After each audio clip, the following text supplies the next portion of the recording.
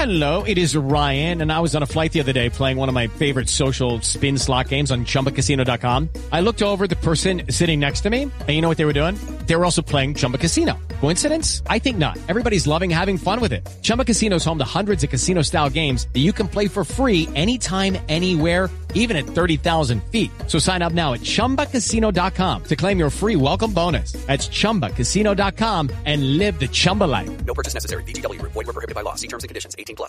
It is Ryan here, and I have a question for you. What do you do when you win? Like, are you a fist pumper, a woohooer, a hand clapper, a high fiver? I kind of like the high five, but if you want to hone in on those winning moves, check out Chumba Casino. At ChumbaCasino.com, choose from hundreds of social casino-style games for your chance to redeem serious cash prizes. There are new game releases weekly, plus free daily bonuses, so don't wait. Start having the most fun ever at ChumbaCasino.com. No purchase necessary. VGW. Void where prohibited by law. See terms and conditions. 18+. Hello, it is Ryan, and I was on a flight the other day playing one of my favorite social spin slot games on ChumbaCasino.com. I looked over at the person sitting next to me, and you know what they were doing? They were also playing Chumba Casino. Coincidence? I think not. Everybody's loving having fun with it. Chumba Casino is home to hundreds of casino-style games that you can play for free anytime, anywhere, even at 30,000 feet. So sign up now at ChumbaCasino.com to claim your free welcome bonus. That's ChumbaCasino.com and live the Chumba life. No purchase necessary. VGW. Void where prohibited by law. See terms and conditions. 18+.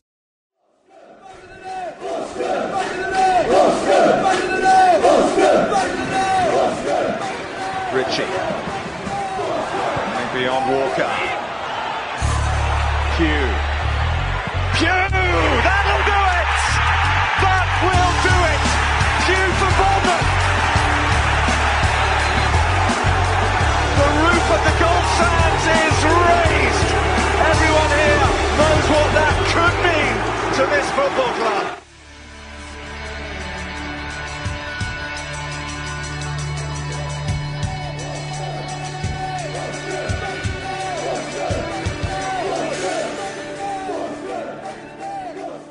Well, hello there, and welcome to episode 37 of Back of the Net, the AFC Bournemouth podcast. My name's Sam Davis.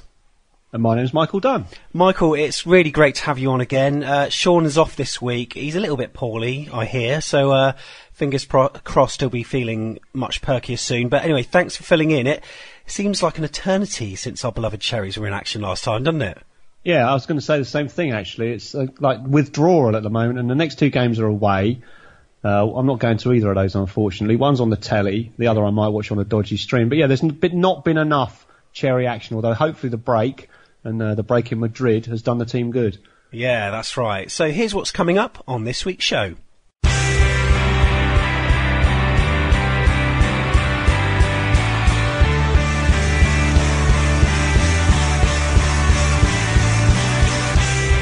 We'll be going over the last match at Dean Court, where it seems that optimism has outdone pessimism for the first time in a long while. Yes, we lost, but there were some green shoots of encouragement there. Michael will sum up the best of the action in his match report, and then we'll also hear from the fans in the Fan Thoughts.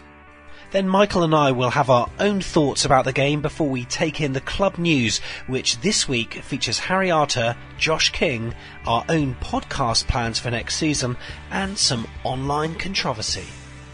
Well, it's been an interesting week in football. You'll recall a few weeks back where Michael romanticised about the Cup only for us to get knocked out to Millwall, and last weekend we had a break due to the aforementioned tournament, and whilst it's irrelevant for us, tell that to the people of Lincoln and Sutton. It's been a crazy few days where Burnley got knocked out at the hands of the mighty Imps, and then Sutton ran Arsenal close, only for the whole plucky effort to be undermined by the overzealous media reaction over a man who tucked into a pie. Michael and I will discuss the events gone by. We then go on to preview our next match against West Brom. However, before all that, it's time for a bit of Do You Remember? And this week, we'll make it accessible to all, as this is fairly recent. So, 2 goals are featured, and I just want you to tell me the game that they were scored in.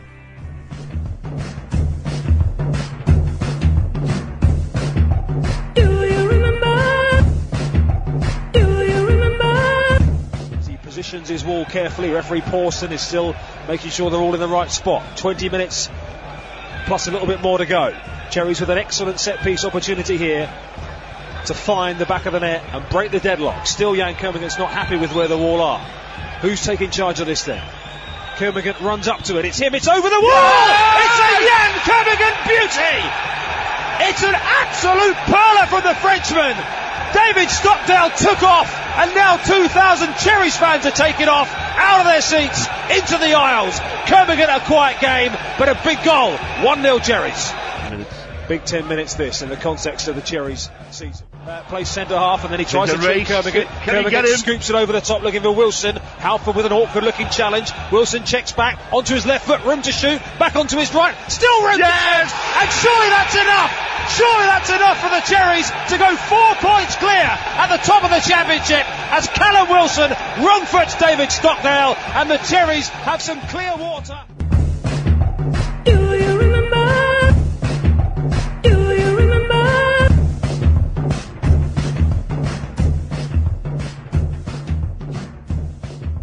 So there we go, ladies and gentlemen. That was this week's Do You Remember? And like I said earlier, I think it's probably a relatively easy one. Michael, a couple of goals there. Did you guess the game? Yeah, I think I've got it. Actually, it was the mention of David Stockdale that did it for me. So, hopefully I've got the right game. Yeah, you definitely have. I was trying to think of a way to cut him out, but I think the commentator, Chris Temple, said him 2 or 3 times, so I couldn't really get around that. But hopefully you at home or wherever you're listening have got that as well. And myself and Michael will go over it at the end of the show. Yeah, so last week we were all at the Vitality under the lights with many expecting an annihilation from the Sky Blues, but after a decent showing, Cherries showed the fans that there could well be some light at the end of the tunnel, as Michael this week explains in his match report.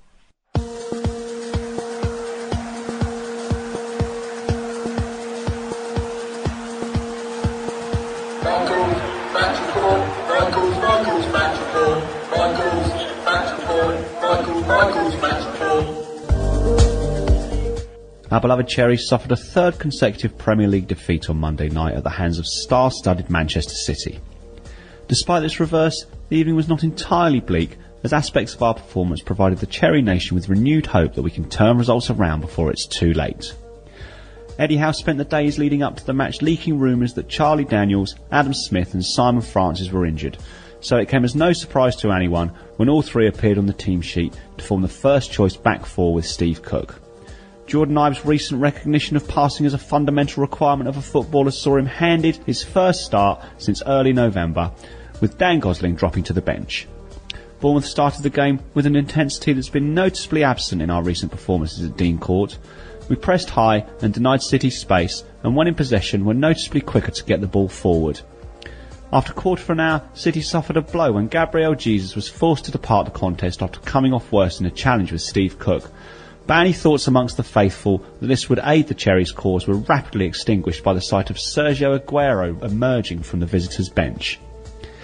Keen to make the most of his elevation to the first 11, Jordan Ibe was giving Fernandinho a torrid time in spells during the first half, most notably when on 19 minutes he burst down the right wing, exchanged passes with Jack Wilshere and found himself one-on-one with Willy Caballero.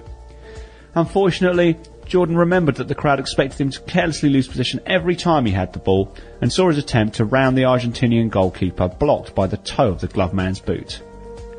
A decent first quarter showing by our idols in red and black came to a sudden end when captain Simon Francis followed Jesus off the pitch after suffering a recurrence of the hamstring injury most people thought was a figment of Eddie Howe's imagination. He was replaced by Tyrone Mings, a man for whom the phrase thrown in at the deep end could have been invented, and we were never quite the same for the rest of the contest.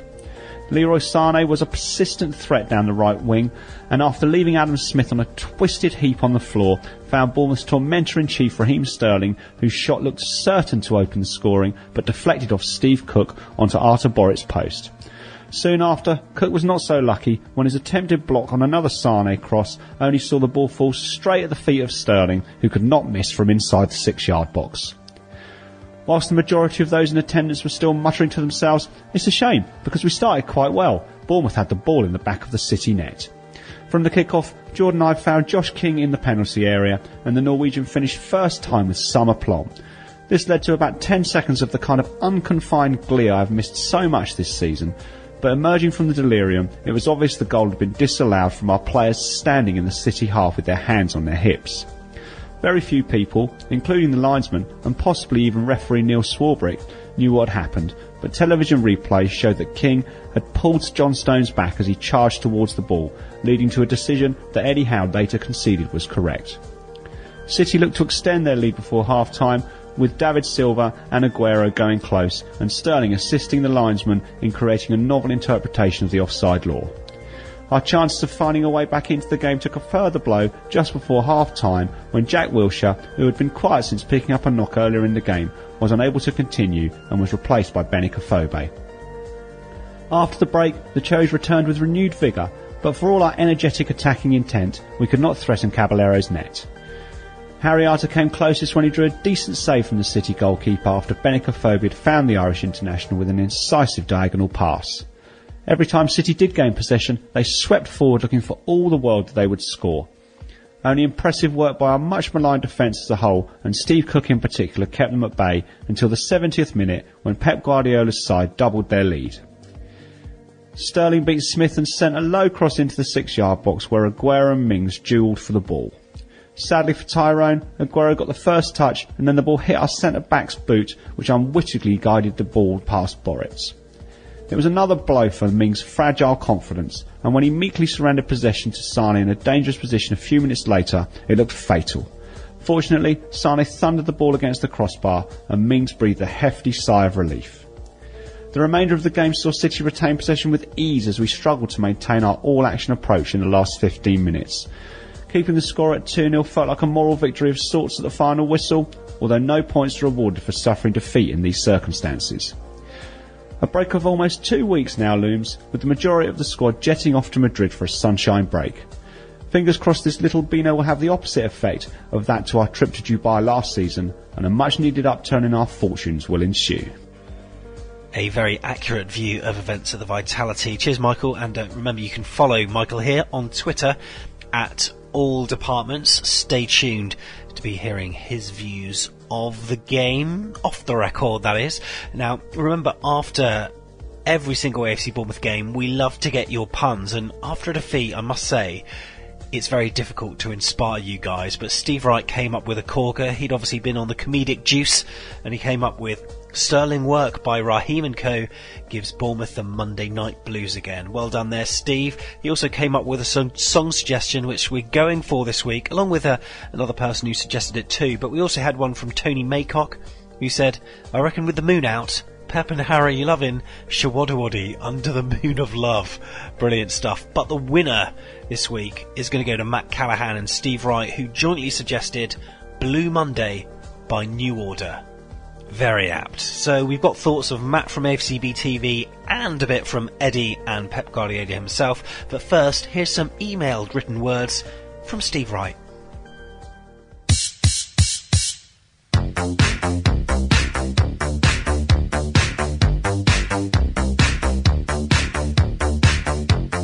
After recent performances, and although it was another loss, there were positives to take from this game.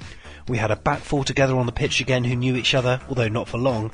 We pressed well, the crowd got behind the team. They looked dangerous on the wings, with Sterling and Sane. Unlucky deflection took the ball through to Sterling for their first. Our equaliser was rightly ruled out. Thought we had a right go at them in the second half, but their second goal killed us off. Worth mentioning the injuries to Frano and Jack, as well as losing 2 players. It also limited Eddie's choice in bringing on subs to replace tired legs in the second half. They play out from the back so well, inviting you to press them. They then pass through you, leaving several players out of position. So quick in transitions, with Silva and De Bruyne finding room in the midfield. Much better performance. That's hopefully given the fans, and more importantly the players, some much needed confidence for the rest of the season. Very good game. I feel like we brought more intensity into the game than previous, and I feel like we are getting there. But yes, it was against Man City, so I weren't predicting coming through. But 2-0 was better than first expected. We are still 14th in the table, but we haven't won since the Swansea game on the 31st on New Year's Eve. it's looked very, very drab these last few games. Those who came before me. So we play a good game in one of the toughest games away. I know Bournemouth how tough they are, but except 10 minutes the second half when they push a lot, we control, and our build-up is much better. Every player is more in the position, and I'm so happy for all the players because they played a real good performance.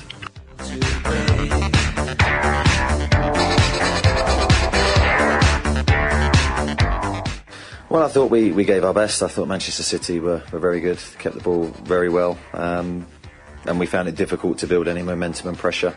But in terms of effort and commitment, I think our lads gave everything. And obviously we're hampered by the injuries we received in the first half. Well, I think losing both players within one half of football is a huge blow when you lose your captain. And he's been really important for us for a number of years. That was a big moment in the game, and then to lose a player of Jack's quality was a real blow. We were reorganised and we had a go, but ultimately they were too good.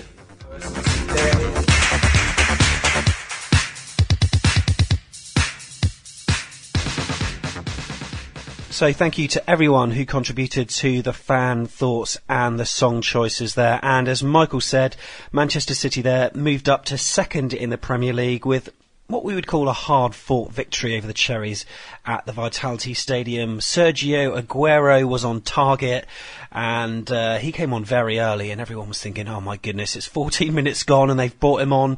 And we're recording this a bit later on, as we usually do, because it's usually a couple of sort of days after the game. Michael, can I just ask, did you see the Manchester City game last night? No, I didn't. I was actually, I said playing football. I was trying to play football last night myself, so I missed the goal fest there. But I think that it sounds like Monaco and City were just trading goals. I think Monaco missed a penalty as well. It wasn't quite like that in our game, was it? No, not at all. So it's Raheem Sterling, as you said, that opened the scoring, and then Aguero / Mings got the second one. But we were all expecting, well, not all of us, but many of us, especially on the social media forums and Facebook and Twitter and on Vitals, were all expecting a thrashing, but it didn't end up like that. And what were your sort of overriding feelings when you came away from Dean Court? Yeah, overall, I think when the game ended, I felt that it wasn't as bad as I feared. It's been a long time since, probably about 5 years, since I've gone down to Dean Court feeling so pessimistic about our chances in a game. But we didn't roll over. We didn't get thrashed. We've been beaten by 4 clear goals by them every single time we played them until the most recent game. I mean, it isn't much to celebrate losing 2-0, but overall I thought the performance was better. It was a shame that Francis had to go off. I think having that, what you would call our normal back four, who hadn't played together, I didn't realise, since November, in situ, helped us. We have got issues defensively, but going forward until the end of the season at least, I'd be happy to see those 4 starting every game if fit and available. And I did think that made a difference. I also thought there was a lot less of the sideways, slow passing and a little bit more getting the ball forward quicker, which was, looking to pay some dividends. Ultimately it didn't. I mean, we lost Jack as well on just on half time. Like you said, Aguero came on because Jesus or Jesus went off, and you thought, they're losing their main striker, and you see Sergio Aguero waiting to come on. It tells you everything you need to know. I think their bench was worth something like 150 million. And of course we had the disallowed goal. Yes. Which I think I mentioned in the match report. That was a real high, but only for a very brief amount of time. And, there's been times over the past few years when we've had quite a lot of that, and you're kind of on a high for days afterwards. It must release some kind of endorphin or serotonin or something. And, it was just a shame. I mean, having seen the replay, he did pull him back, although there seems to be a bit of confusion as to who actually gave the decision. But anyway, I think probably ultimately that wouldn't have made much difference. So, at the end, and then maybe later on I thought, well, you don't get anything for losing 2-0, and it's just a shame that, we hadn't picked up points in the other games. And also, the way we played, particularly in the first half against City, it's a shame there wasn't a bit more of that against Hull, Palace and Watford, for example. Yeah, I completely agree with that. And the people on Twitter as well, just reading through some of the tweets that we received, Robert Murphy thought we played a little better than the last few games. Some positives apart from the injuries, obviously. Now, we'll go over those a little bit later on. Paul Kenwood said it was an improvement, just their team had more quality than us. We did look leggy towards the end. The injuries could be worrying. And in terms of the injuries, obviously we'll talk about this a bit later on. But do you think they affected our performances much when you sort of compare the first half to the second half? I think Francis going off the game, we were never quite the same. It was quite early on, wasn't it? It wasn't long after Jesus went off, and we were looking okay at the back, and they were looking very determined and very on it. And Mings, who I think, as it's probably said in that match report, has really been thrown to the lions. He's playing in a team that he's hardly ever played for, so he's not really used to playing with any of those players, although obviously they played together in training. He's been played in a position that he's hardly ever played in, and not only that, he's been asked to do it in the Premier League. It's not like he's been asked to do it in the Championship or League One, and so it's no surprise that he doesn't look like he really is ready. And so after that, I thought we defended a bit deeper and we looked a bit more vulnerable. Jack going off, he was playing okay. He's obviously, a man with a huge amount of talent. He's played some brilliant games for us this season, but sometimes I think I was going to say goes missing. He just seems a little bit anonymous in games at times.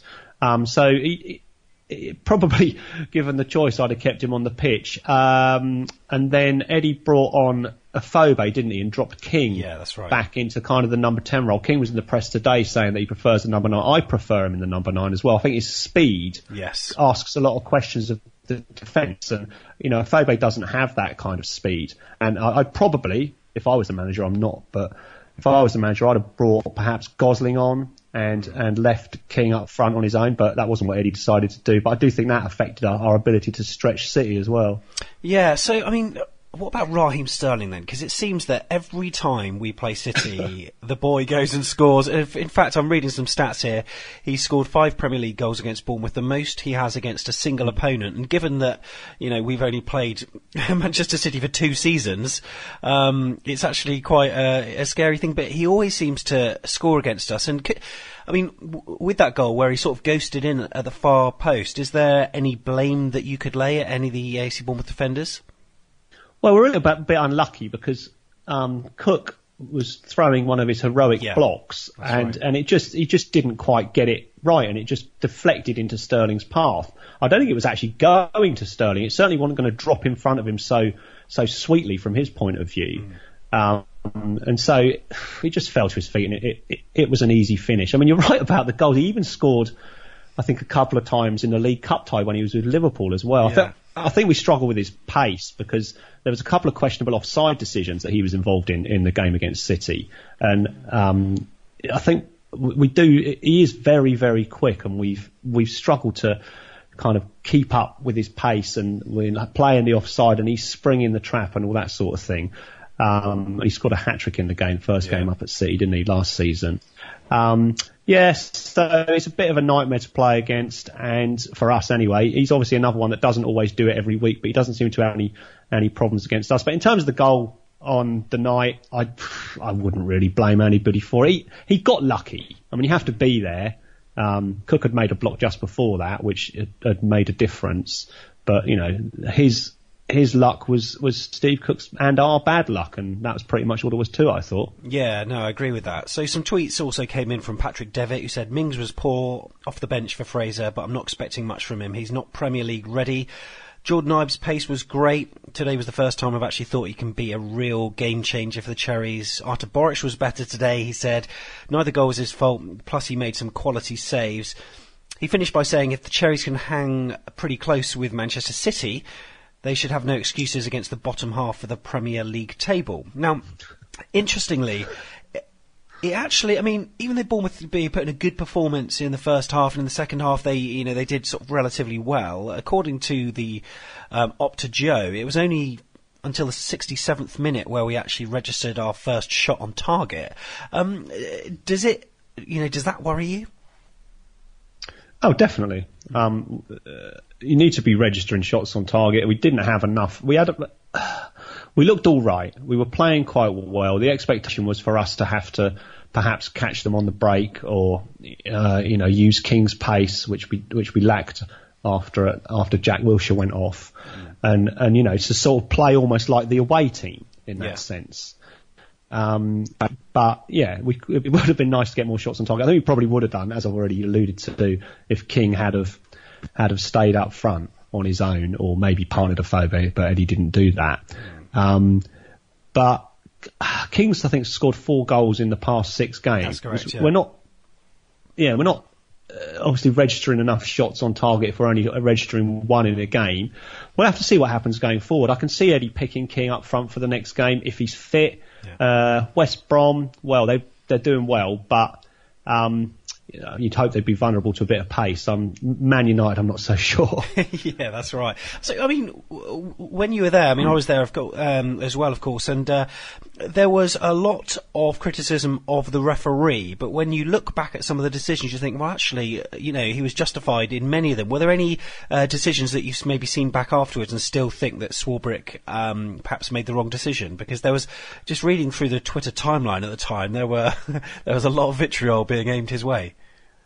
Yeah, well, there was the offsides, which I mentioned, which I haven't seen back since, but I did think at the time, the linesman, the refs relying on the linesman for those, and if the linesman's got it right because they've sprung the trap because they've got pace, then it looks, especially if you're a Bournemouth fan, that Sterling or Aguero or whoever is offside, but you don't always follow the run of the player and actually see the second or two before the ball's played, because you're looking at the ball and you're not looking necessarily at the forward or whoever's running onto the ball that's being played. So I'm assuming that they were tight, but probably right.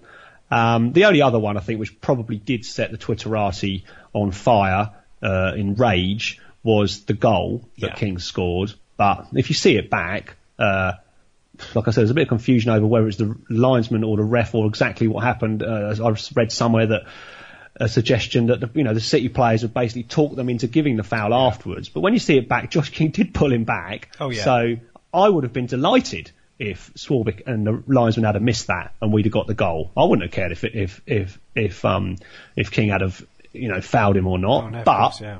It was the correct decision within the laws of the game, clearly. So I got no complaints about the ref, really. No, that's right. So Steve Phillips was said that even with our obvious defensive frailties, I still think Steve Cook has been arguably our best player this season. I do agree with that, actually, Steve. And, well, I mean, there have been so many tweets that we're going to be going through a bit later on as well. But it seemed to be that the mood was, it was a much better place to be looking at Twitter at full time. Although some people were wearing their negative hats, even when Pep Guardiola went over to Harry Arter to say what he had to say. Now, obviously, the Sky TV cameras were sort of roaming around, and in effect, it turns out that Pep was offering his condolences, but also congratulations for his ensuing arrival, which obviously happened on Thursday, Friday, end of last week. But even still, you just wonder what these people are drinking sometimes. Even still, there were some people who were criticising Pep and saying it's all for show.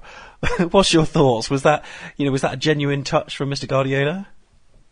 It was only when you messaged me today to say that there was some thought that Guardiola had done it for show that I even realised that had been suggested. I think it's a bit much, really, to accuse him of doing that. I mean, you could say, oh, well, he could have done it in the tunnel or whatever. But, I mean, what's the problem? Yeah, that's right. He went up to a man who'd had, a significant personal tragedy last year, was looking forward to, a big moment in his personal life, which has obviously happily occurred now.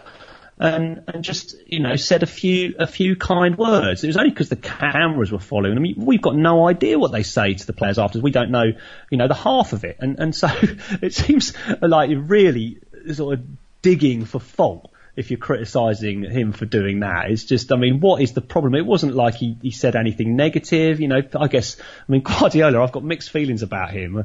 He came over as this kind of messiah, like, you know, football messiah, and, you know, City have won the league. And I do remember thinking at the time, well, you know, he has to prove it in the Premier League. He's obviously done well elsewhere, which, you know, you could argue some of those leagues are of a higher quality than the Premier League. He's certainly done the business in Europe as well. But it's just a different game over here. And I thought, what, you know, is he really going to just walk into it and be able to do the business? I mean, some managers do. Conte has at Chelsea, but you know, and I didn't really know much about Guardiola's personality. Like, we've seen the toys come out of Pram a couple of times when things haven't been going so well, and he's been put under pressure by the media as well.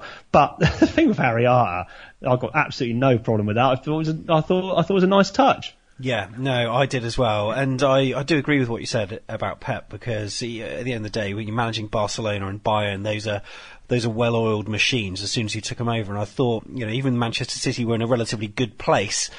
I did sort of wonder how he would do. And, you know, on some occasions, he has been found out somewhat this season. And last night, as I was alluding to earlier, it was an entertaining game.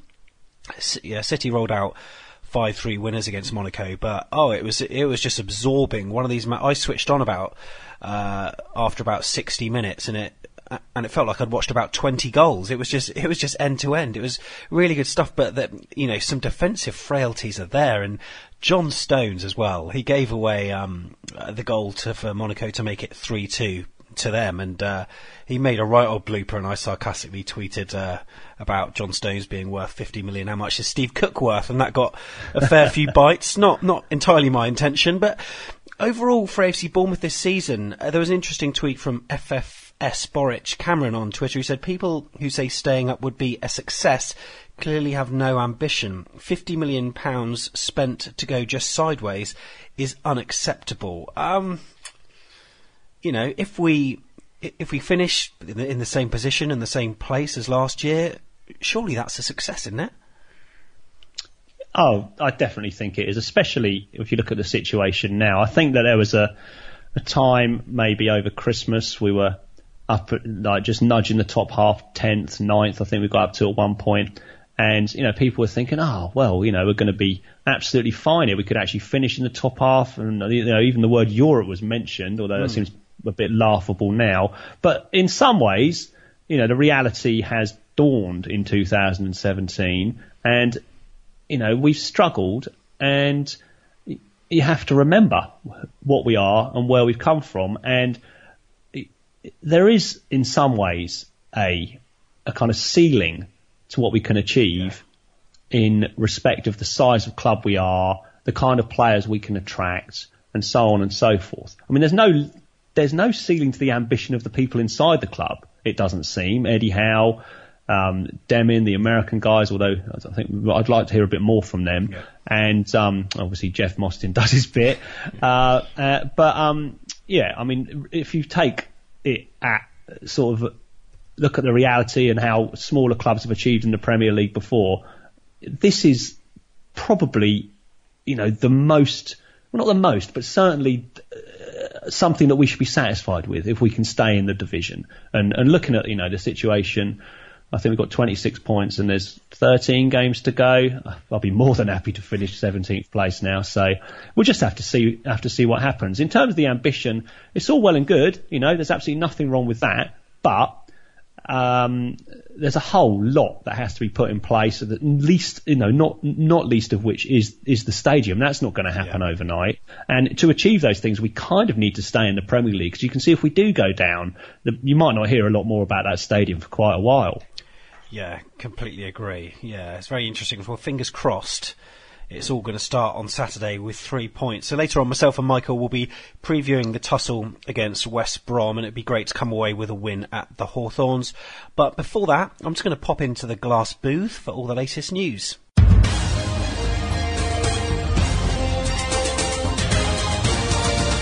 AFC B Club News. Rachel and Harry's new delivery. So as baby Rain reaches a full 7 days on this planet, Back of the Net was absolutely delighted at the news revealed by Harry Arter on Instagram last week, where he revealed the birth of his daughter Rain Renee Arter. The Republic of Ireland international became a father last week after his partner Rachel gave birth to a new baby girl. Tweets of praise came in from far and wide following the announcement, and our number 8 also trended on Twitter as the footballing world came together to give congratulations to the pair after what has been a very difficult 14 months for the couple. Harry wrote, "A rainbow baby is the understanding that the beauty of a rainbow does not negate the ravage of a storm. When the rainbow appears, it doesn't mean the storm never happened or that the family is not dealing with its aftermath. What it means is that something beautiful and full of light has appeared in the midst of the darkest clouds." Congratulations again, guys. Stephen goes green in bizarre attack. In a ludicrous attack on AFC Bournemouth, a controversial right-wing evangelist, Stephen Green, who leads a very minor movement called the Christian Voice, attacked the club for what they call the promotion of homosexual propaganda to children. Stephen, who has coyly avoided a number of direct questions sent to him via Twitter about his inexplicable article, went on to say that the co-sponsors of the Schools Out event, which raises awareness of LGBT issues, were contributing to the messing up of kids' lives. He went on to make some crass remarks about club photographer Sophie Cook, the comments of which will simply not give any airtime to due to them being ill thought out and plainly wrong. The UK Christian Voice, which is essentially a one-man band and is run from some sordid little grief hole in Wales, has since piped down about AFC Bournemouth on his blog, as the backlash he faced online from Cherries fans, Christians, atheists and a lot more besides was rather vociferous and obviously too much to handle. Green, who has previously been interviewed by the BBC over his views on Elton John becoming a father, has approved of the death penalty for gays and lesbians. His ex-wife has also spoke to a national newspaper about the fact that he frequently beat her and her children. He brainwashed them and forced them to live in a dilapidated caravan in remote Wales to protect them from the so-called evil of urban life. So, which parable in the Bible does it say that's okay, Stephen? Well, I attended the very open and inclusive faith and football event recently at Dean Court, and it was a packed-out affair at the Balfour Suite that saw Benica Phobe, Cyril Regis and many more besides chatting to the crowd in what was a great atmosphere and a chance for people to convey that true and authentic faith can very much play a part in football today, whereas yours is nothing but archaic and unhinged. Jog on. Big boots to fill, but King's up to the task. Josh King knows that he has big boots to fill following Callum Wilson's loss to injury, and with the goal machine set for a lengthy spell on the sidelines, having suffered a similar fate to his other knee in training last month, our Norwegian marksman, who has hit 4 out of his 6 goals this season in the Cherries' past 7 games, says he's confident as the end of the season melee begins. He told the Daily Echo, "I'm confident in the team. I've been playing the number 10 role for most of the season and sometimes on the wing. The manager knows my favourite position is the 9, and I think I showed that last season as well, but we have so many good strikers. When he asks me to play 10, it's not like I'm angry or anything, because I just want to help the team. If the manager thinks I'm helping by playing as a 10, then that's what he wants and what he believes in. Unfortunately, we've lost one of our main players to injury, so it's going to need other people to step up, like we did last season. Come on, Josh. Notch a couple against the Baggies." Back of the Net need you. You're listening to a free podcast that is produced after each and every Bournemouth game, highlighting the highs and lows, more recently the lows, of Cherries' adventures in the Premier League. Now, originally created by Sean Barker and Sam Davis, we're looking to expand the team ahead of next season to have regular and lengthy contributions. Already we've been joined by the excellent Michael Dunn from the All Departments podcast, but we are looking for, deep breath, match reporters, co-presenters, feature writers, preview panellists, and on-the-spot fan interviewers. No podcast experience is necessary, and you don't have to worry about editing your own recordings either. We're looking forward to making the podcast bigger and better for next season, and if you can get involved, then send us an email to fans@afcbpodcast.com, or just give us a call on 01202 90 10 48.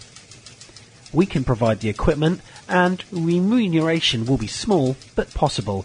But above all, it's a cracking thing to put on your CV, to be a regular contributor to a podcast which week in, week out is downloaded by cherries and football fans across the globe. We can't wait to hear from you.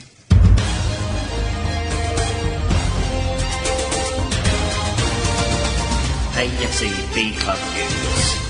So that's the latest from in and around the Vitality Stadium. And in the last piece, please do get involved with Back of the Net. We would love to hear from you. So send us an email or give us a call, because next season we want more people involved. Now, another bit that is non-AFCB news, but it's been sort of taking the world by storm over the last few days. Well, it's been the FA Cup, actually, because Michael was romanticising about the FA Cup not so long ago, when saying that he gets all sort of dewy-eyed when talking about it, and even thinking about, sort of getting to Wembley. And Lincoln did incredibly well when they played Burnley with that last-minute goal that's put them into the quarter-finals. And that, for me, was just a fantastic moment where, David did beat Goliath, and Burnley put out a full-strength side as well, pretty much. But then, a day or two later, you get Sutton entertaining Arsenal, and again, it was built up to be, the big match. But sadly, not many people are now talking about the football side of things, and they're talking about Piegate. And I'm sure you all know about it already, but there was effectively a bet that had been sort of put out there by the Sun Bets, 8-1 for Wayne Shaw, their reserve goalie, for Sutton to eat a pie during the match. And sure enough, on about 85 minutes, Sutton were losing 2-0 at this stage, so it didn't really matter. But the cameras panned onto the dugout, and there he was, stuffing his face with what turned out to be a pasty. But then all sorts has gone on from that, as you know. Michael, what are your thoughts about it? There's been plenty of chatter in the media. Gary Lineker's been getting involved, Piers Morgan. What are your thoughts about the whole charade? There's been a pretty significant but mixed response to what happened. I'm certainly on the side of the goalie. The guy has been plucked from obscurity and set up by this, huge media organisation with this betting arm, who've come into his little club, and they've just essentially used him for their own gain. And also, he's been a figure of fun. Not just the Sun, but the media in general have had a good laugh at this roly-poly goalie. Yeah. He's sort of just had to take it on the chin, and he has taken it and been a good sport about it and all that sort of thing. And then they offer this ridiculous bet, which is like, the easiest thing in the world to fix in terms of eating a pie, and it's completely transparent. It's not like these things where, I don't think they offer this anymore, but there's a throw-in in the first 10 seconds of a match. Yeah. And also it's not happening on the field of play, which certainly reduces its seriousness in my eyes. Yeah. And so he has, he thinks, right, well, I might as well have a go at this. I don't even know if Sunbet put him up to it. They might have done. There could be other stuff going on in the background. Yeah, that's true. And then a few of his mates had a punt on it and probably made about, I don't know, a couple of grand between them or whatever. And then he's turned into this this man who's committed this really serious crime, and almost nothing could be worse. And the worst of all is he's lost his position at the club, which I suspect he didn't see coming, because he wouldn't have done it otherwise. But I think, some people are treating it in. People just need to lighten up over it. I've also seen the opinion that, if he knew the bet was on, which he did, and he hadn't eaten a pie, is that not doing exactly the same thing? Because then he's also fixing the bet, isn't he? Yeah. So the guy couldn't win either way, and in fact he's pretty much lost out big time, hasn't he? Yeah, that's right. There's a financial implication, whichever way whichever way he was going to act. I mean, the fact that he knew about this bet itself puts him in a real like pressure cooker situation. I mean, I'm sure he was getting texts from his mates, go on, have a scoff of a pie and all this kind of stuff. I mean, he showed himself to be a good sport at half time. He went into the clubhouse and had a photo with a few people, but I just feel really sorry for the guy, and I actually think it's very irresponsible of Sun Bets to actually sort of have a bet like that, because their sponsorship of the match was clearly evident, because they had banners absolutely everywhere, and I do feel genuinely very, very sorry for the guy. It's a shame that has now marred almost Sutton's FA Cup, because they had such a good campaign, and they put in such a shift against Arsenal, and they were really unlucky sort of not to score. But that's the sort of one thing now that people are talking about, and it does feel as though the fun has maybe gone out of like football with things like that. It's not an important issue at the end of the day. I mean, as you said earlier, in terms of the throw-in in the first sort of 10 seconds, I always remember that story that Matt Letizia was telling, that this was a number of years ago, obviously, but there was something going on to that extent whereby if there was a throw-in in the first sort of 10 seconds, there was a lot of money to be won. So Southampton had kick-off, and he booted it, but he didn't boot it far enough. So he was basically chasing the ball down for the next 5 seconds, trying to get the ball out of play.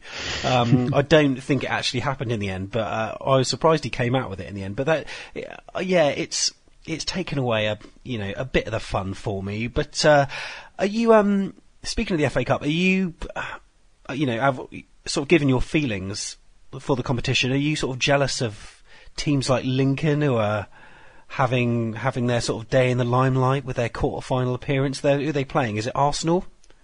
Yeah.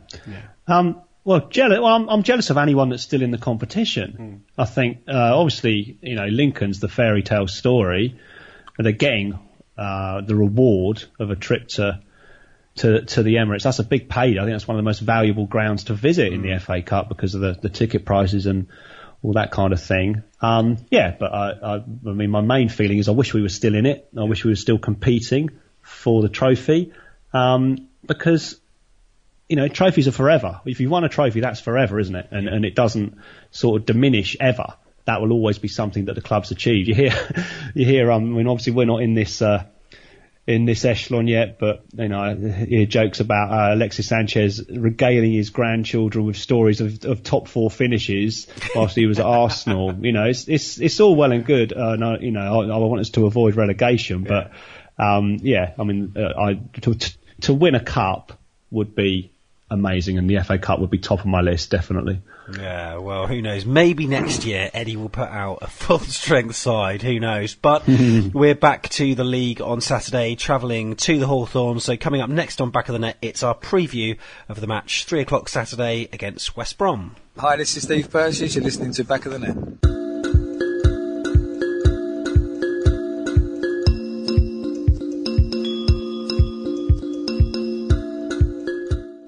So, as regular listeners of the show will know, seemingly every week I tout the fact that Bournemouth can get their first Premier League double of the season, and, our first Premier League double ever. And we have an opportunity once again on Saturday, because we beat West Brom the first time. I think it was that Callum Wilson little cheeky flicked goal. We won 1-0 at Dean Court, and we're at the Hawthorns on Saturday in what Sean described as, well, he didn't describe it as a must-win game, but he said, we've got X amount of games left this season. 5 of them are against the top sort of 5 sides. That leaves 8 or 9 matches, and one's against Saints. And you start to narrow it down. You think, right, we've only got a certain amount of games where we can pick up points. This, for him, was one of them. Is this a must-win game for you, Michael? Must win. Well, they're all must win, but we're not going to win all of them. No. It's a game that you look at and think we've got a chance, but I think my feeling that we've got a chance is based on West Brom historically being a side that has patchy form, so ups and downs, and usually finishes, like 15th or something like that. And also, we've got a good record against them. We beat them in the League Cup a few years ago, and we've beaten them home and away in the Premier League, although not in the same season so far. And we drew with them, I think it was the last home game of last season. So they haven't beaten us for quite a while. I hope that's not going to put the voodoo sign on us. I went to the game at the Hawthorns last year. It was brilliant. Oh, yeah. We won 2-1, a late goal from Charlie Daniels. It's fantastic. I think it was the third win in a row. We beat United and Chelsea the previous 2 games. But they're playing much better this season. They've got 37 points. They haven't lost in the last 4 games. He seems to have largely the same squad. They've got that, I've forgotten his name, but the Scottish lad that plays up front, and he's been doing really well. And I hadn't really seen much from him before, but he seems to be getting the team to play really well with much more consistency. Hopefully they will do what West Brom normally do and have a dodgy result against us. That would be very welcome. They got 37 points, as I said, so I'm kind of clutching at straws here, but hoping they're going to think, wow, there's loads of the season left. We can relax a little bit now. And we've had this. I don't know what West Brom have been up to during this FA Cup break, but they we've been to Madrid and we went to Dubai last season. It seemed to have a bit of a negative effect. That's right. But we've got an awful lot more to play for now, I think. There's been a lot of bullish talk coming out of the camp. I think you mentioned about Josh King saying to step up, to fill Wilson's shoes and all that sort of thing. We had Charlie Daniels earlier in the week talking about they didn't want to tarnish the legacy and, see the team get relegated. And most of all, Steve Cook saying we're now engaged in a fight to the death until the end of the season, which I actually quite like to hear. Well, it sounds a bit over the top. It's it's indicative of the determination within the camp. So hopefully we'll see some of that fighting spirit at the Hawthorns. Yeah, that's right. So I mean, was it against West Brom away last year where Adam Smith riled one of their players and then he got them sent off and then managed to score? Was it that match? I cannot remember. Yeah, it was the Irish fella. I can't remember his name. He's always popular with the English fans because of his nationalist leanings. And he he just lost his head. He ran about 30 yards, but the ball had gone, and it was a nasty challenge. Yeah, Smith's leg was up, he lifted it, and so he didn't catch it when his foot was planted, and he was just straight. I was 80 yards away from that, and you could see it was a straight wed long before the ref had pulled the card out, and then Smith scored. That's right, he scored in the second half, and then they equalised. I think maybe it was Olsen that equalised. He was a bit of a brute throughout the game. And then Charlie we got a penalty. And what a penalty it was. Yeah, it was. Well, he's had a few. Most of them seem to hit some of the woodwork and going. That was the one with the blue plastic bag that was sort of blowing around and then was held aloft. Oh, that's it. And Pewey pulled it away, didn't he? Just before he stepped up. Yeah, that's it. I remember now. So, yeah, it's brilliant. I mean, it's always great to go away and win. You can't beat it really. So hopefully there'll be more of that this week. Yeah, well, West Brom's form it's been all right really. I'm just looking back through their results and they haven't lost a game against I'm saying a non sort of top 5 club, because I mean they did lose 4-0 to Spurs in January, and before that they lost to Arsenal and to Chelsea, Man United. But you're sort of looking back and they haven't lost against a sort of what I would call a second string side for a long time. Even Bournemouth's probably the last team that did that, and that was back in September the 10th. So they're on as you say, a decent run now. Madrid, the Bournemouth players have been out there. Hopefully, as you say, it's going to sort of do them good. Do you know much about? I know Harry Arter. Didn't travel because of the birth of Rain, but injury-wise, do you know anything about what's going on? I know you've always got your spies out, Michael. Not really, no. I know Francis travelled, but I saw him getting off the coach somewhere. I imagine that was in Madrid on one of those little YouTube clips they put out. But there was a couple of training videos. I didn't see him in either of those. If it's the hamstring, which it appears to be, then that normally is like a minimum of 3 weeks. Yeah. So I suppose it depends how bad it is, but obviously he was, rushed back, but he came back in for the City game after the Everton match when he had to go off at half time. I thought that Eddie had just withdrawn him because he was having a poor game, but it turned out he was actually injured. And then he pulled it against City again, so he might need another week's rest. Jack Wilshere, I don't remember seeing him on any of those video clips, but I did read somewhere that the injury wasn't as bad as first feared. So hopefully he's all right. Everybody else, as far as I know, is fit, but you don't actually know until Eddie names the team, because sometimes somebody like Charlie Daniels just disappears from the squad because they've picked up a knock in training or whatever. But, I'd be surprised if we saw Francis, although it's possible. And I'm expecting to see Wilshere back in the team. I'm not aware of anybody else that is, obviously you've got people like Callum Wilson who are going to be out for ages, unfortunately. Yeah. But none of the sort of shorter term ones, I'm not aware of any others that would be what you might describe as, first teamers. Sam Summers 123 on Twitter has named his preferred team lineup for Saturday with Borich in goal, defence of Smith, Cook, Mings and Daniels. That's assuming Francis is out of action. And then Arter and Sermon in the middle, Fraser, Wilshere, Pugh and Josh King. Interesting there, Sam. But Michael, I'm going to ask you to predict. It's so difficult considering we don't know who's going to be playing or, what state of form West Brom are going to be in. But have you got any idea how this is going to go? Go on, make a prediction. I hate doing this. Sorry. I'll go for a draw. I quite often say 0-0 because that's the only score you can guarantee. But I don't think it will be 0-0. So I'll go for 1-1. Obviously, I hope we win, but an away point would feel like a minor triumph. If we do draw away, it'd be nice to get a late equaliser, so it kind of feels a bit more like a win and boosts us up a bit.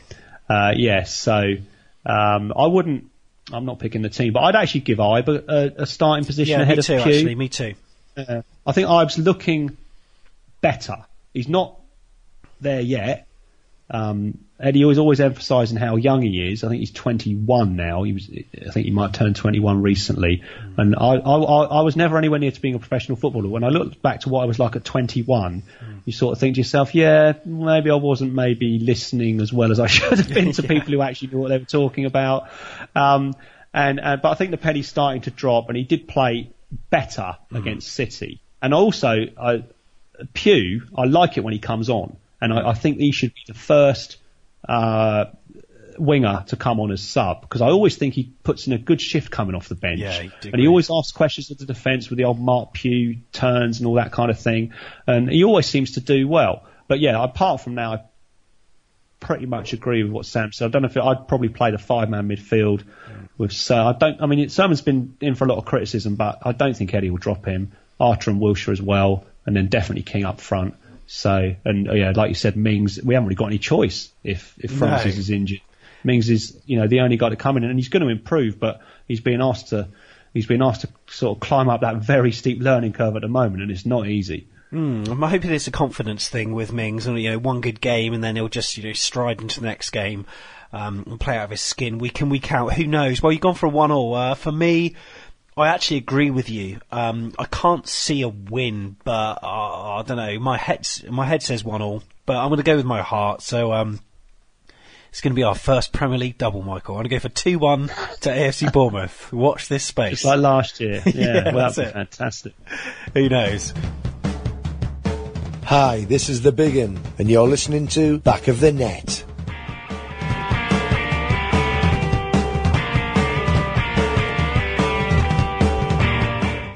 So that just about wraps up another episode of Back of the Net. But before we go, of course, we had Do You Remember at the start of the show. And in case you've forgotten, this was the bit of commentary we played out earlier.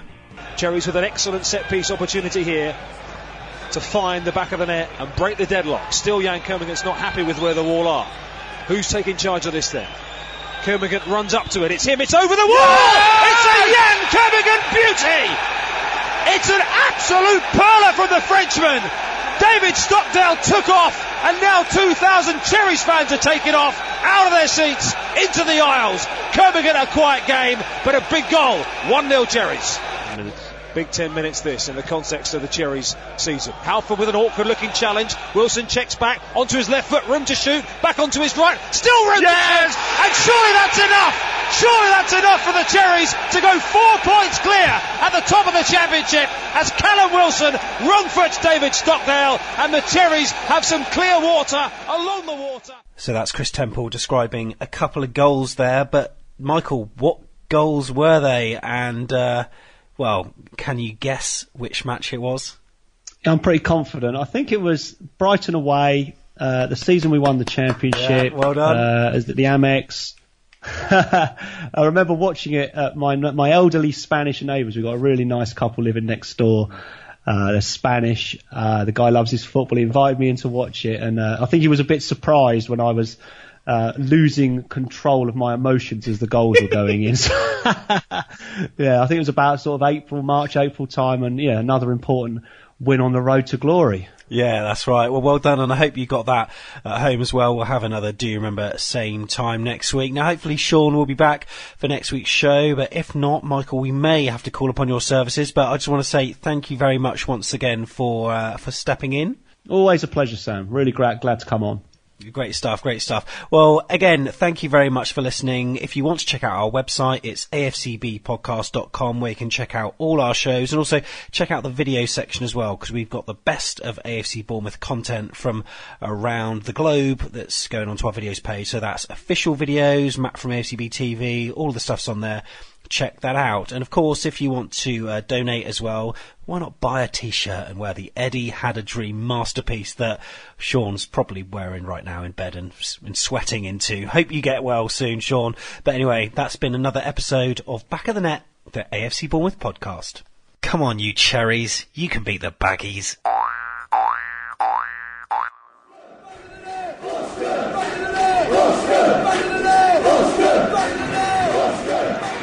Ritchie. Maybe on Walker. Pugh. That'll do it! That will do it! Pugh for Bournemouth! The roof of the goal stands is raised! Everyone here knows what that could mean to this football club.